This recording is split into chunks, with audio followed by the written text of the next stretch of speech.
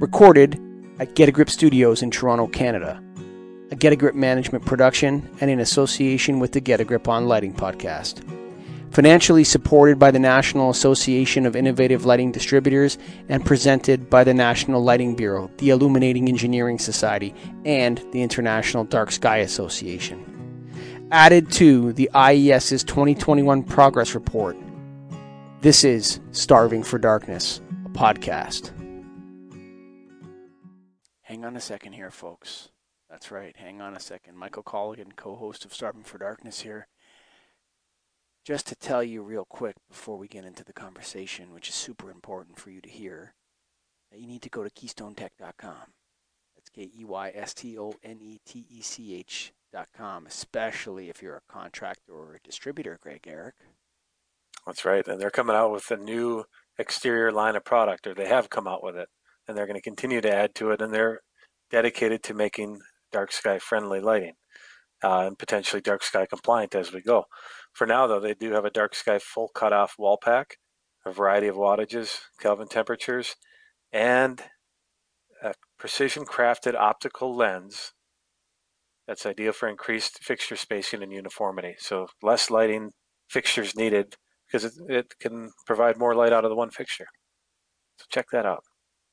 Go to KeystoneTech.com. That's right. Hold on. Here comes Starving for Darkness. But before, KeystoneTech.com. Hello, listeners and darkness lovers. Welcome to another episode of Starving for Darkness. My name is Jane Slade, and today we're having an intimate one-on-one conversation with myself and our guest, Ashley Wilson. The biggest barrier to solving light pollution is awareness. So I want to encourage all of you to check out the state of light pollution in your own backyards by going to www.lightpollutionmap.info. You may be surprised by what you find, as light pollution has crept up around all of us, slowly and perniciously. In the words of Maya Angelou, do the best you can until you know better.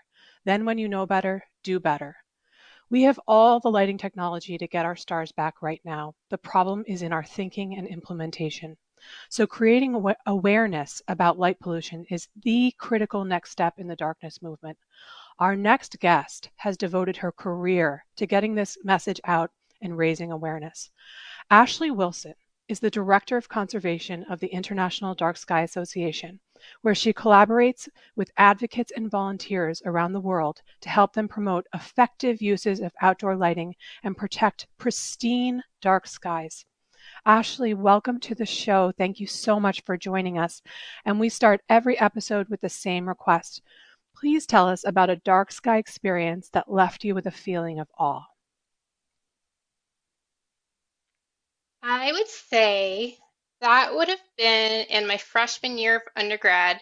I went to the University of Arizona and I wanted to be part of their astronomy club.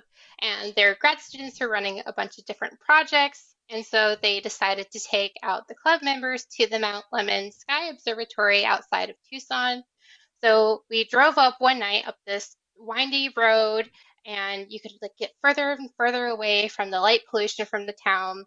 And we get over this hill, so now you're at this high elevation. It's like 11 p.m. at night, and you get out of the car and you look up, and I was just immediately transported into a world outside of myself. I have never seen so many stars in my life and this perfectly blue sky.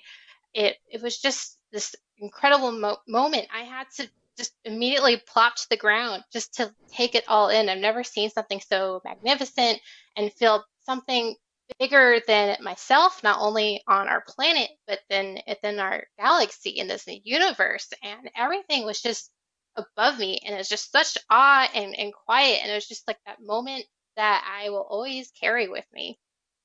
That's amazing. I love how you use the word transported because it really does take you outside of yourself to somewhere unnameable.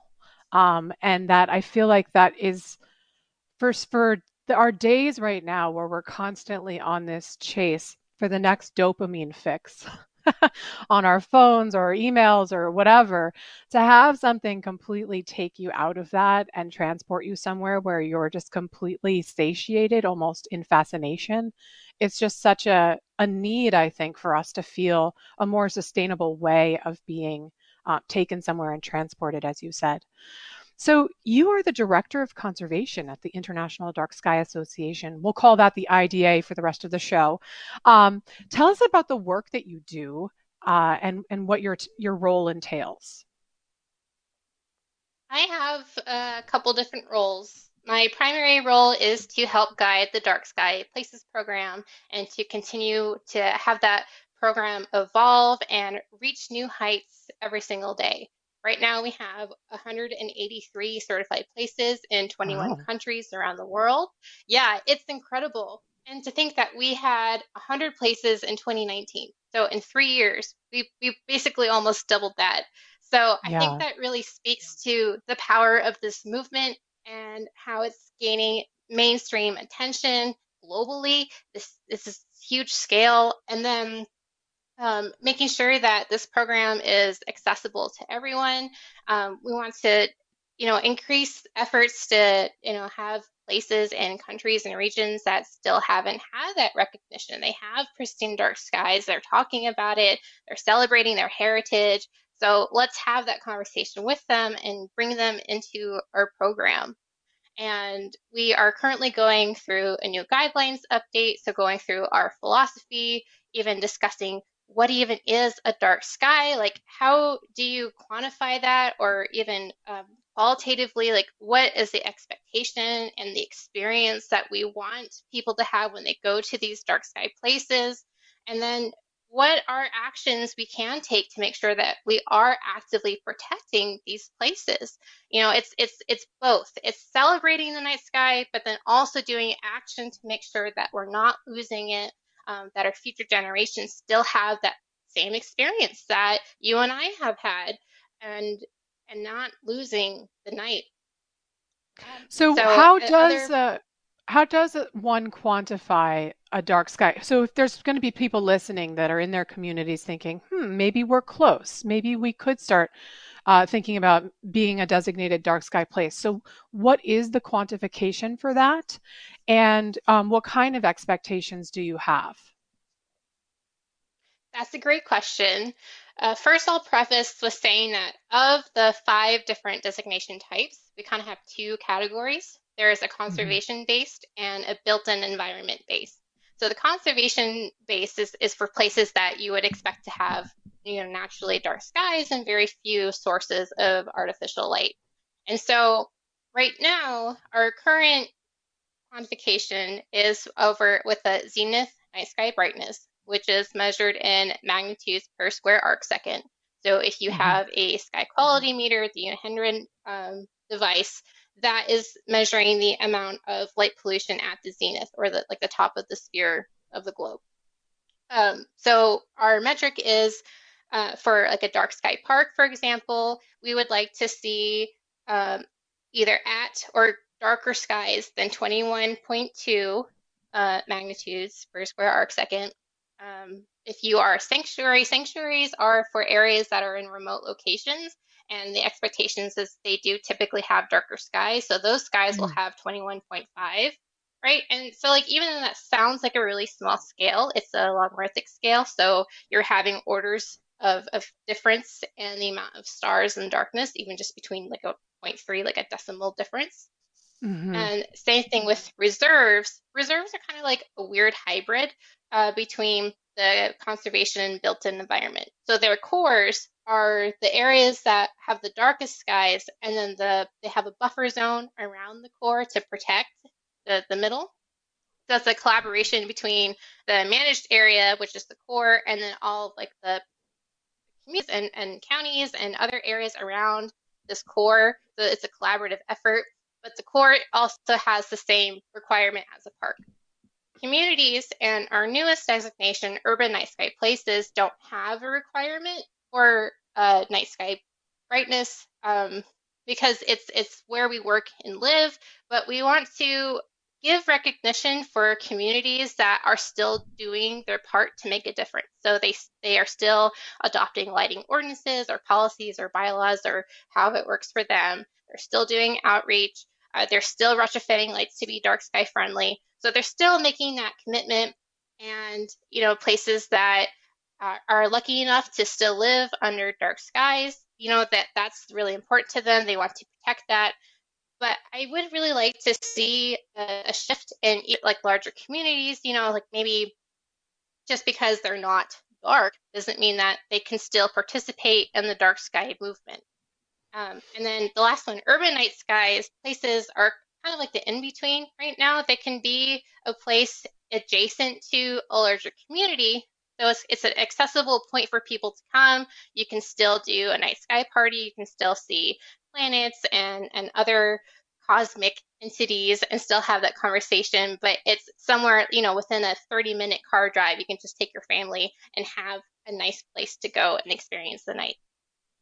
I think that's really smart the way that you're doing it because it allows everyone to sort of get in on the advocacy for darker places. So you're right that there's going to be a limited amount of people that could actually be, or places that could be a dark sky sanctuary. But by creating a more broad set of definitions for people to strive for, I think you allow that awareness to become more ubiquitous. So I love that. I think that's a really important aspect of your program. So I see you do a lot of science education in your work, and you have two science degrees, one in ecology and evolutionary biology, and also a master's in biological sciences concentrating in sensory ecology. Can you talk about your process of science education and what makes it easy? What are you sort of up against in your work? What makes it easy? Well, okay, so taking it back, right? You do all this education, so you learn how to read the literature, you learn how to understand statistics and what the models are saying and how to interpret the data, but not everybody has that training. So how do you Yeah, take the meaty parts of a technical paper, take away the jargon, and then translating it and explaining it in a way that's digestible and people can meaningfully take away the main points of a paper and then hopefully use that information either to adopt their policies or adopt their way of thinking or how are we adapting our understanding of natural scientific principles and then tweaking things to make things better, right? Because at the end of the day, that's what science is: how to improve society and how to um, improve how we go about doing things. So a part of it is understanding your audience, right? So not everybody is going to have the same perception or, even the same interest from someone from my background. So how do you take elements from your audience and get them on board? Like, what's that hook? and then right. and then giving them that information that you would like them to glean off of. So what I was in my master's program, I actually went to a communicating science conference or ComSciCon, and it was kind of like Oh, a little mini boot wow. camp. Yeah, there's a national Who one, leads and then that? they have who leads that? I don't know. I think Okay. it's just a program. Okay. Yeah, so it's abbreviated ComSciCon. I don't know. I feel like I should. No, that's amazing. When I asked this question, I didn't even know that you had even endeavored upon a program that was about communicating science because I think that's a major block. And even when you talk about the metric for sky glow, I mean that's a multi-word metric that probably throws people off. I think you said arc meters squared, or I don't know the metric myself, but I think when people see terms like that, sometimes they can gloss right over and they they don't want to know anymore. So there's a lot Right. of work that has to be done in science education. And sky glow is one area where it's been very heady for people to kind of there's not even agreement within our field on how to measure sky glow at this point. So how do we educate about it? So you went to this program and what did you learn? They had a couple different workshops. One of them was how to write a press release. So how do you get that point across in 500 words or less? how do you have the like most interesting part of your entire like statement at the very beginning. So it's kind of like an inverted pyramid of how you would write a Yeah, scientific paper. You would have your introduction, and then you would have your hypothesis, and then your expectations. So you would have to have like the main results at the very top, and then how does it relate to a human or society perspective, and then break it down. Have some quotes in there from the researcher or whoever you're talking about, because that gives more of it empathetic or relatable message than just the data. These are people who's doing the research and they're passionate about it. Give them that chance to show, their interest and why they spent 3+ years looking at something. right. And yeah, just make it engaging. Use some allegories to explain maybe some of these more difficult concepts. Yeah, just make it as relatable and short and succinct as possible. Yeah, those are great tips, I think, inverting the pyramid and getting most of the information in the beginning so that in case you do lose your audience and in the age of waning attention spans, that's very possible. So, you do a lot of advocacy and have done a lot of advocacy for town halls.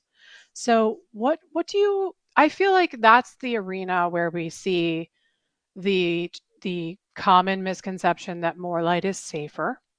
So when you are educating and trying to advocate for dark skies in that space, which is more of a municipal space, what do you find in the conversation there? I feel like having a respectable approach and showing that you are a member of that community, and it's not just you saying, this is really important, we need to do this for X, Y, and Z. It's this is how it benefits you. And let's have that conversation and noting that you recognize where people are coming from and you want to build that relationship together. For example, when I was doing my internship with Voyageurs National Park, I really wanted to have these town hall events to get their gateway communities on board and support that effort. There was some, um, I guess, hesitancy about whether or not these communities would not appreciate what the park was doing, or if maybe feel like it was somehow regulating what they were doing with their lights when it very much was not. So having them invite them to your place and just having that conversation and just stating the facts, and then surprisingly I had overwhelming positive response. I had people coming up to me afterwards saying, oh, like there's all these lights and I want to change it, and I own this restaurant or this bed and breakfast and I want people to learn about it and want to like advertise it at my place, like how can I be involved? And that's what I love, right? Like all it is at the end of the day is education and raising awareness. And once people are even aware of the issue, they want to do something about it, right? And honestly, with like all the things that we are challenged in the world today, and it can be very overwhelming, I kind of feel like light pollution is special in the fact that there is a tangible and clear solution, and every single person can participate and make a difference. I tell everyone that every light matters, and it's not like we have to rely on corporations to change their ways and recognize that they are the ones that are contributing to the problem. But if everyone stepped up and turned lights off that they weren't using, or if using all these different principles to use lights effectively, we can have that balance and make the world a better place in that regard. I love that. Everyone can take part in the solution.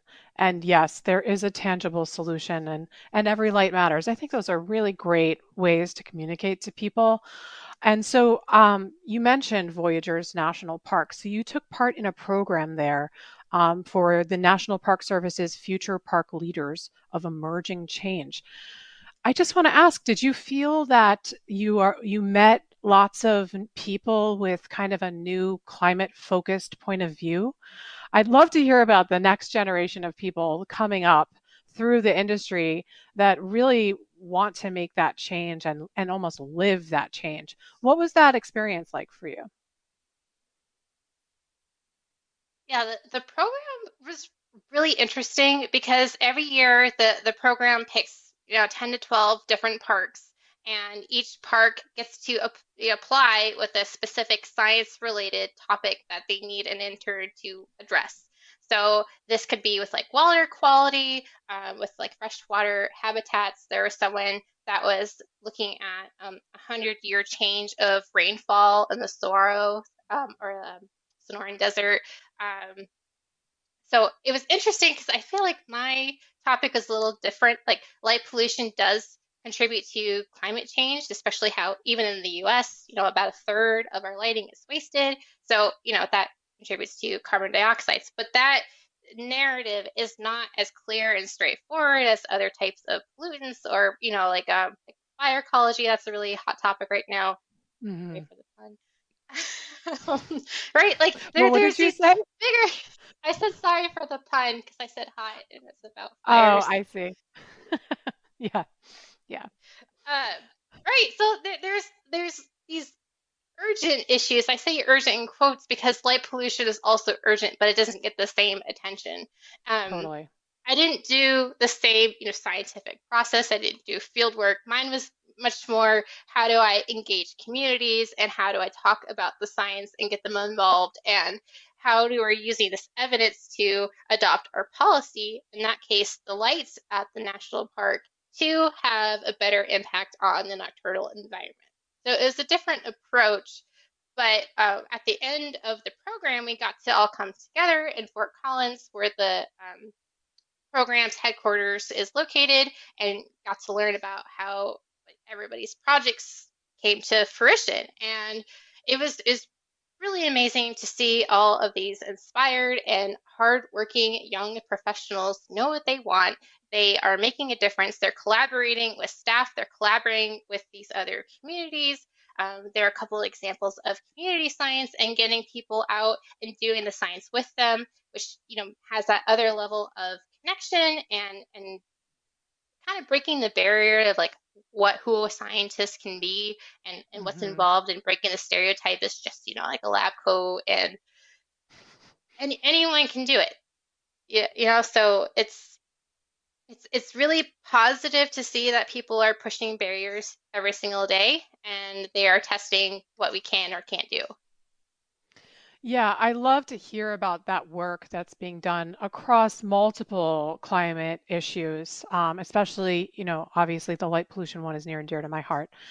And so I hear what you're saying that the narrative to explain light pollution, it's there's a bit of a barrier to get past what people think it is and what it actually is. And so, yeah, you could talk about the extra carbon from extra lights being on, and that's an interesting fact that you say a third of the light in the U.S. is wasted. That's amazing. But there's a book by Mark Jewell, and he wrote a book that basically says if you want to bore an American, then talk about how you can save energy with new lighting. That it's just not a fascinating angle into the topic, and that it's just not going to get anyone's attention. And I often, and I know you've worked with sea turtles, and I want to jump into that. But one of the things that I often educate about is that that's one of the only animals that people even talk about when it comes to light pollution. And, they're adorable and they die on beaches, so it's easy to care. And so I often juxtapose that to the dung beetle because obviously it's a less attractive organism. So, what are your kind of allegories that you tell that tell a better story for people to understand? And maybe they could even be useful sound bites for our listeners here to easily repeat to explain what the issue of light pollution really is. That's a great question. I feel like most of my allegories are on the spot because I don't have them prepared. I think the one that I do, I'm workshopping it, is treating light as a resource that you don't want to waste. Because light is so cheap, we just leave our lights on. We don't take a second to think about it. But you wouldn't treat water that way. You wouldn't leave your Right. pipes on. You wouldn't just, or it also was like the technical aspect, right? If you needed new plumbing, you would hire a professional to do it correctly. we don't treat lighting the same way. We think we can just slap lights everywhere and be done with it. But it's very much, you should have a lighting designer for these larger projects and having conversations, or like with the lighting distributor, if you have a bigger project and you want to have different types of lighting, if you're redoing your home or your business, or if it's street lighting in your community, there are standards and expectations of how lighting should be done. It really shouldn't be, oh, I just want to pick this one off the shelf and be done with it. You wouldn't treat water that way. I really wish we saw light similarly. Yeah, that's a really great way to put it. And I love the comparison to water because I think there is more reverence for water when we come and treat it as a resource. And actually, I was reading LDNA magazine, which is the magazine for the Illuminating Engineering Society. There's an amazing article that came out in this issue by Edward Bartholomew and Mark Loeffler about light justice. And it made me really start to think, not only could the lighting industry be more diverse, but that on top of that, we also treat different communities differently and unfairly.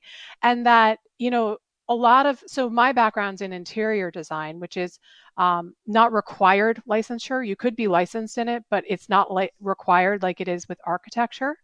And one of the main reasons, which I've never agreed with, is that it doesn't deal with life safety issues. And that's actually just wholly not true.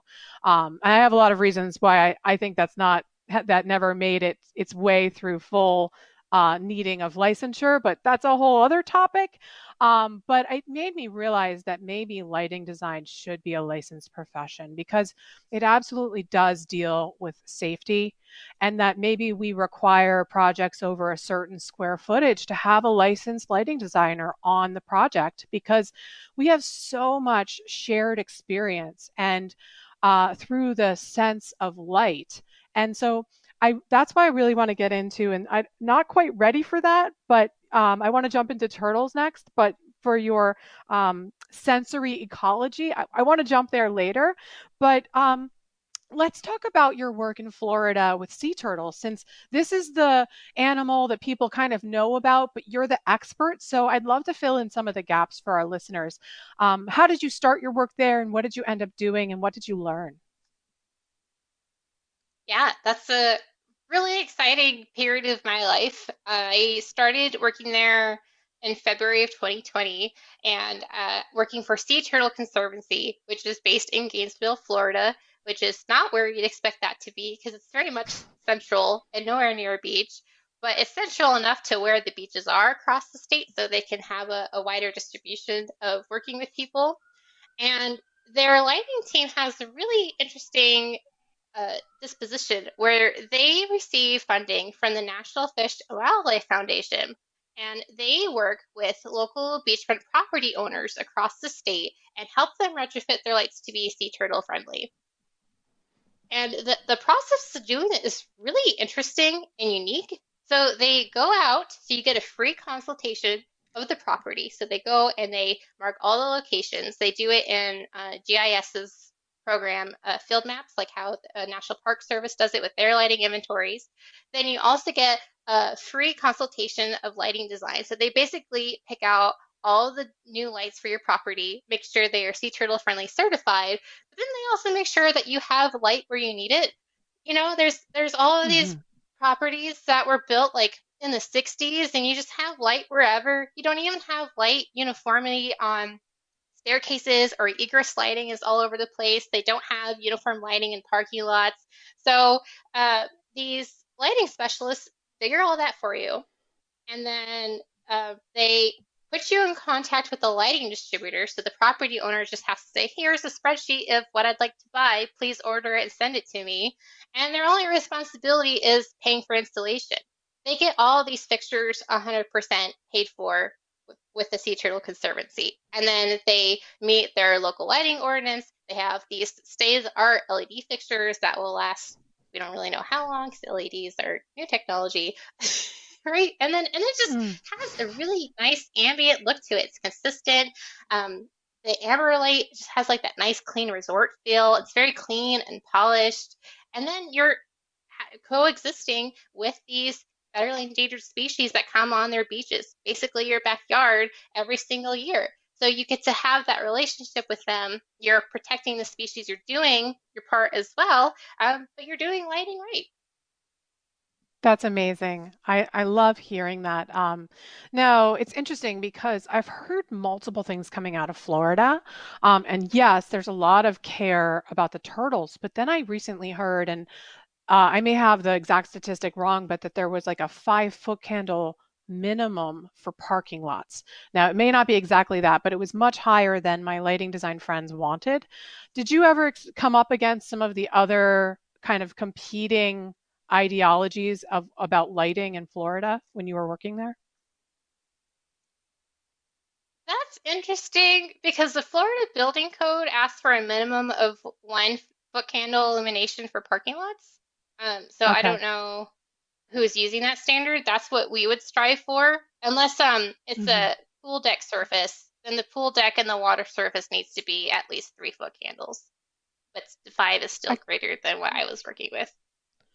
Yeah, it might have been a 5 average, but I know that my lighting designer friend was complaining to me that it was recently increased and she was shocked. And so it sounded like sort of one hand wasn't talking to the other when it came to lighting regulation, which is so common. And it's so easy to care about the sea turtles, but then, when it's a building owner worrying about a trip and fall, then there seems to be more leniency with light. I think it's interesting to see these competitive ideologies happening. And so you also completed the LSI Lighting Specialist certification through the National Association of Innovative Lighting Distributors, which is actually who funds our podcast. So tell us about that program and what you learned and what it enabled you to do.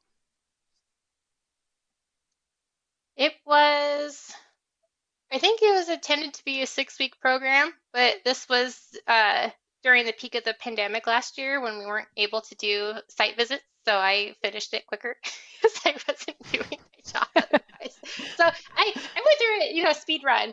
Um, but it was really important to get that training because not only does it teach you the history of lighting, it teaches you the different types of lighting. So how does an incandescent bulb differ from fluorescent to high intensity discharge to now LEDs, like what are the components of each, how they should be installed, how people can even perceive light. So how do our visual systems even interact with that stimulus?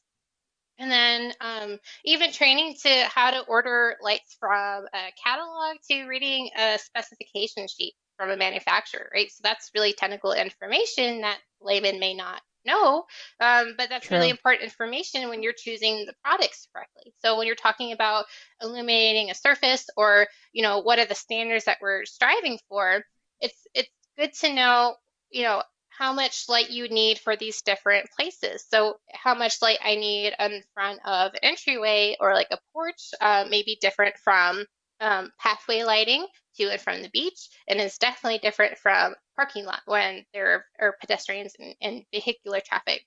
So all of that comes together to make sure that you're having the best informed decision, how to have conversations with manufacturers and distributors to make sure that you are helping your client or whoever you're representing to make sure that they're happy with their products. And you mentioned safety. So a lot of it has to do with illuminating the bright levels. And like you said, there's a lot of um, difference in opinions and what that is. There's no uniform standard, whatever scale you look at. So it's all about perspective as well. And even with looking at sea turtle friendly lighting, it's narrow band amber. So if you compare that to a white LED, even if you're using the same intensity, the white LED will always appear brighter. So how do you balance that as well with our perception and expectations? Like here are the numbers, like they both emit, let's say 800 lumens. Do you have to have more lumens for the amber light to meet the same expectations? I think it's perceived as the white light. So yeah, it's a balance, but having all the information can definitely make sure that I have the best plan for the person I was working with. Yeah, that's very interesting about amber light being perceived as perhaps less bright because it's so narrow band. It's not really tripping up all of our photoreceptors, whereas a broader band light can actually access more of our photoreceptors in our eyes. And so that it is interesting to hear that that's um, perhaps a different way of approaching amber light, that maybe we don't hold it to the same standard because it's just another way. Well, we'd have to ratchet the light levels back up if we're trying to directly compare. And what's interesting actually, if and I'm thinking out loud here, but we have moonlight and starlight at night, and those are our natural night celestial bodies of light. Um, but I wouldn't exactly call them broad spectrum. It's a much more limited amount of light that you're getting in the spectrum. So I don't know that full spectrum light at night really is a solution or even how we evolved. So it's interesting to hear you talk about that. Now jumping into so I went on your Twitter, and for listeners who want to follow Ashley, your handle is alpha_wombat. And so you describe yourself as a sensory ecologist, and you can tell me how you got your handle too if you want. Um, can you talk more about what that means and how you see the world? And I'll also frame it in that I feel like light and sound are, we've created sensory pollution with these two things. For some reason, people get it with sound that you can't play a boombox at 2 a.m., but they don't get it with light. So I want to understand how you see the world in that frame. I want to talk about all of those things that I got really excited. Okay, let's talk about sensory ecology first. So, Yeah. um, basically, we want to understand how organisms detect and interpret information and cues from their environment. We have different senses. We have visual, we have olfactory or smells, we have acoustic or like hearing. So we have all these different senses. What kind of cues in the natural environment are organisms innately able to pick up? What are they looking for survival, for detecting each other, alarm calls, mating calls? How do you find food and forage? Right, all of these things to get to where they are today. And obviously, the organisms are going to have different specializations. So, like a feted fox has those really big ears; they're going to be really acute to hearing. Same thing with owls. They have those asynchronous ears on their heads so they can like hear like this huge wide Mm. profile around them. So they're apex predators for a reason. Um, Compared to, how like nocturnal animals, they have larger sclerotic rings in their eyes. So basically, the amount of light that can enter their pupils is going to be larger so they can detect lower amounts of light compared to diurnal organisms. So it's looking at all of these different traits and their relationship with their habitats and how they have evolved to adapt appropriately. But then you throw in anthropogenic stressors into the mix, and everything's different. And so, how are these organisms and systems adapting to, if you call them sensory pollutants, into the environment? And I think it's interesting that we can talk about the word pollutant and we break that down into two different components. Because first, it's a contaminant that's entering the environment and it can cause adverse change. And so if we break that Mm. down even further, contaminant, what is essentially we are producing. So for noise, it's the different frequencies of sound and we can detect it with decibels. Like you're saying, like we have expectations of what is healthy. You don't want to have your neighbor blaring music at 2 o'clock in the morning because you can detect it. If you have long exposure to noise, that can cause chronic pain or even deafness, right? And like even in Gainesville where I live, there's noise ordinances. There are expectations of the amount of noise in residential to commercial districts in the city, right? So we can talk about it. We detect it. If you do a Google search for noise pollution, you'll have people like covering their ears.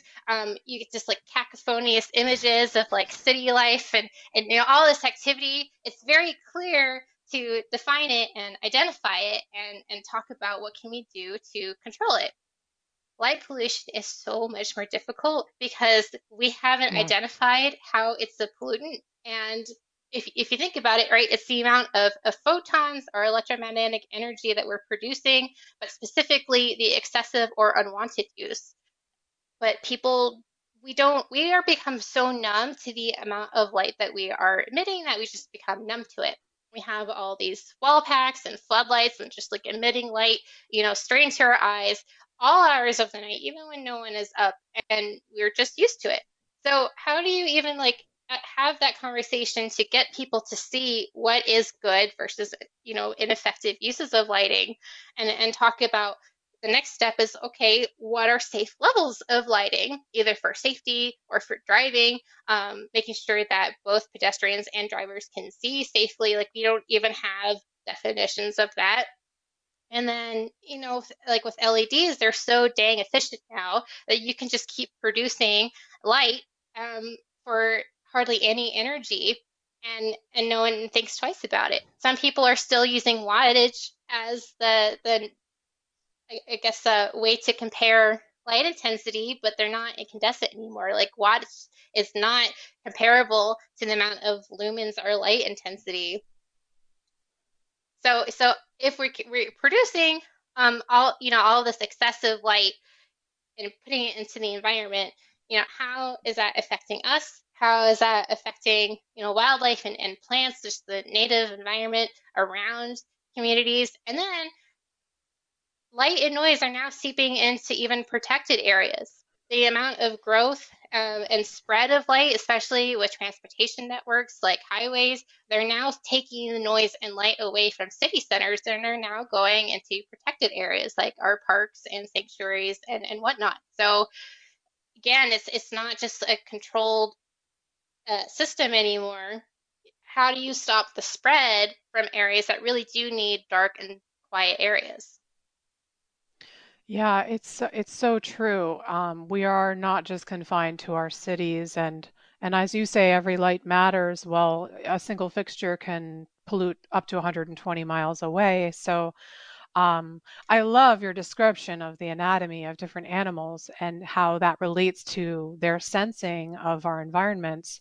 And I really hear your compassion for their experience, as you kind of are trying to kind of get into their almost anatomy to see how they feel, through what we are doing, which is not been the natural way of living on the planet for all this time. So it's interesting to hear you talk about it in that way. And I always love talking about people's art in the world and how this influences a person's work, and oppositely, how the art influences, back up to their work. So you are a self proclaimed lover of bees and succulents.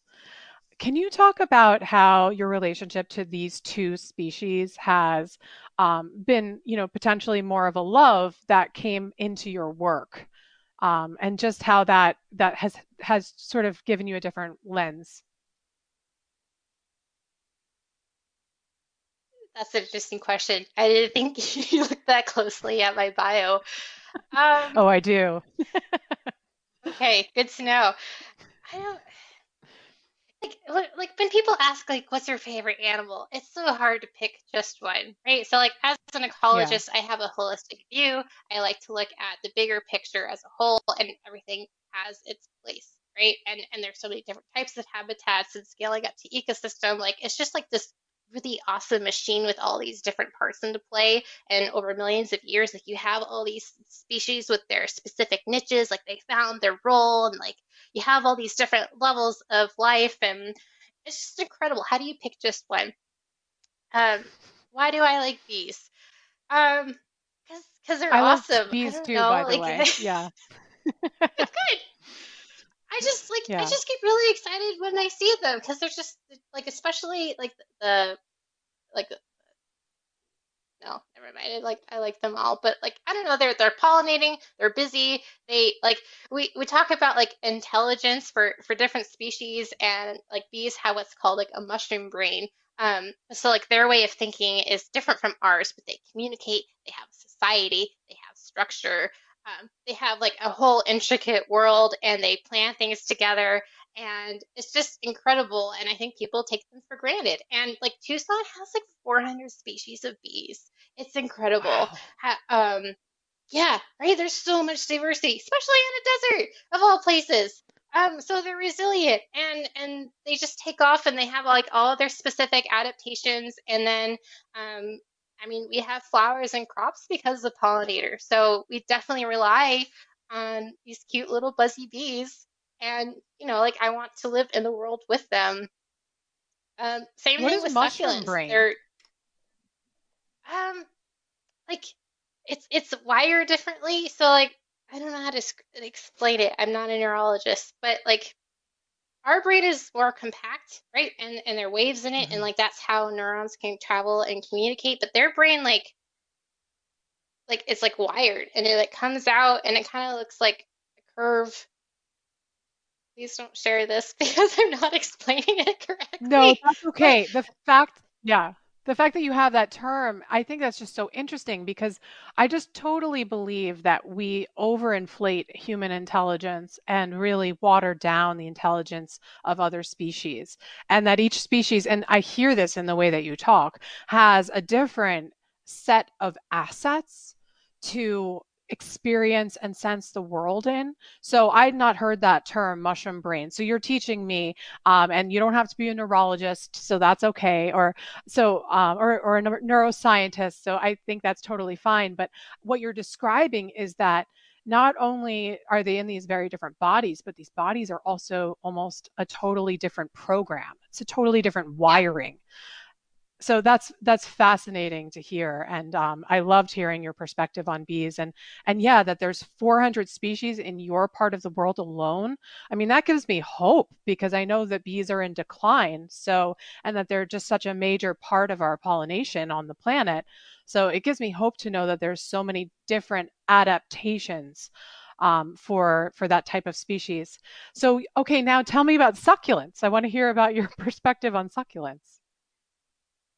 I like them because they're resilient. And going back to the desert, where you don't think there's a lot of life at first glance, but there really is, and they can withstand some really extreme uh, climate change and different like fluxes throughout the year. Like we have the monsoon, and then it's dry and it's really hot. Like you don't know when you're getting your next meal, essentially, if you're a plant. So and you also have to like be careful on how much carbon dioxide you came in because like if you open your pores for too long, like they have a different system of breathing in a sense than like your regular plants. So they have like completely adopted to the system, but they're also really pretty and they come in colors and I like the shapes and it just kind of gives me hope that even though life on the outside is difficult, you can still be beautiful and you can still thrive.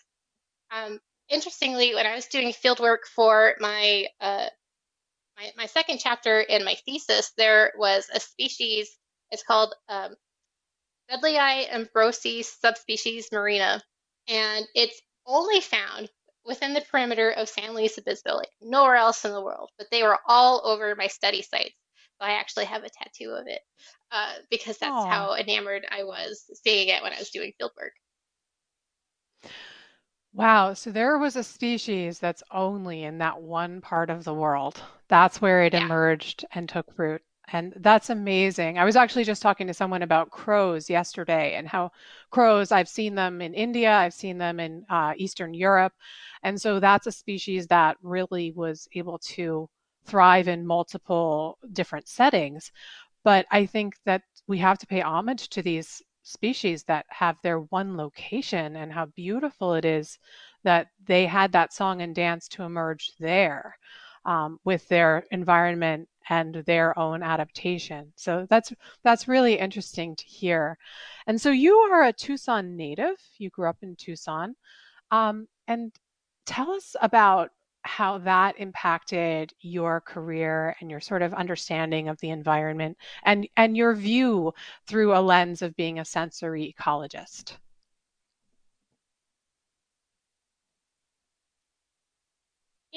I think our goals and ambitions change over time. So what I wanted, even like in high school, is different from now, but the main goals are the same. Like if you had asked high school version of me what I be a director of conservation for IDA. I probably would have laughed at you, but here we are.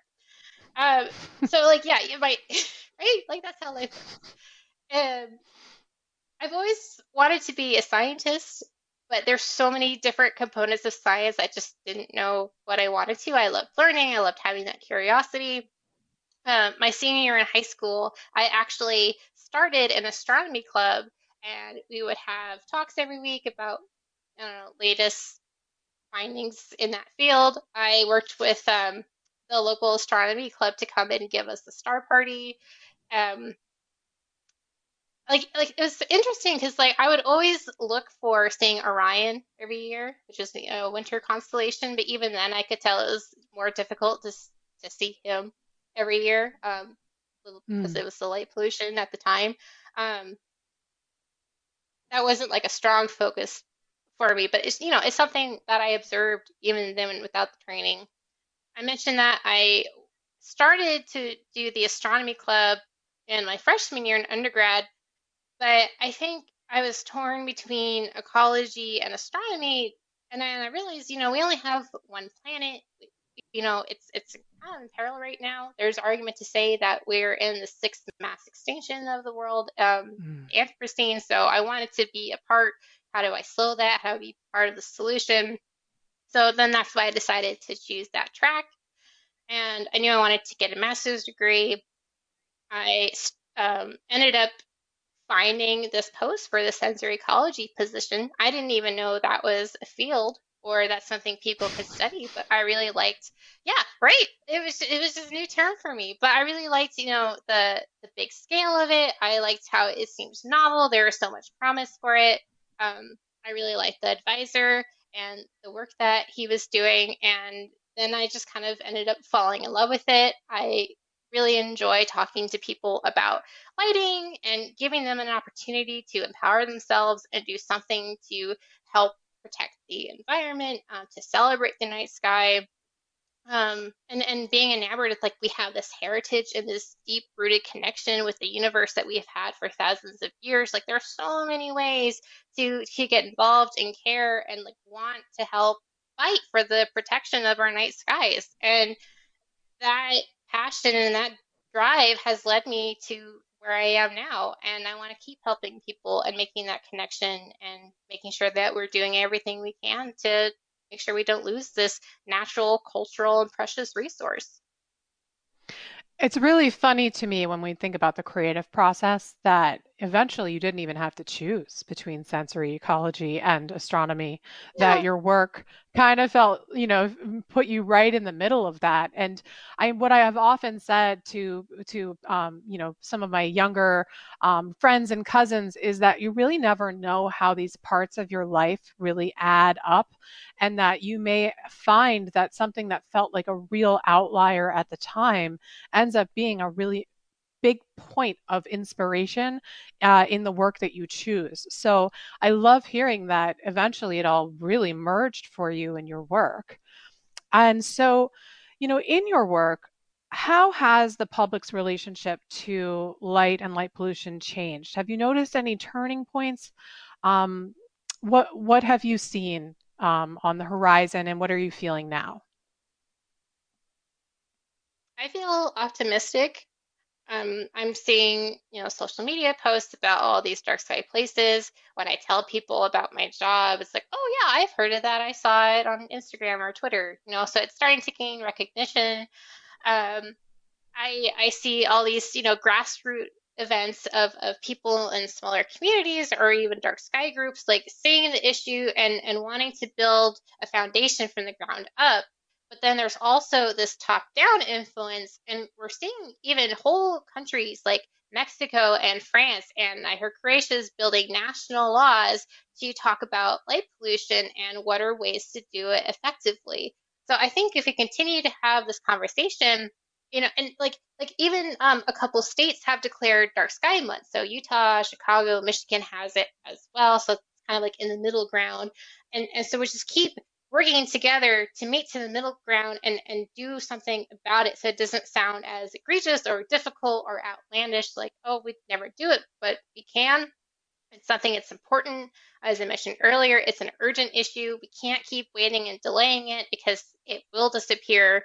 So how do we, talk about kind of curbing the exponential growth of light, and using it wherever just because, and then keeping it to a consistent level.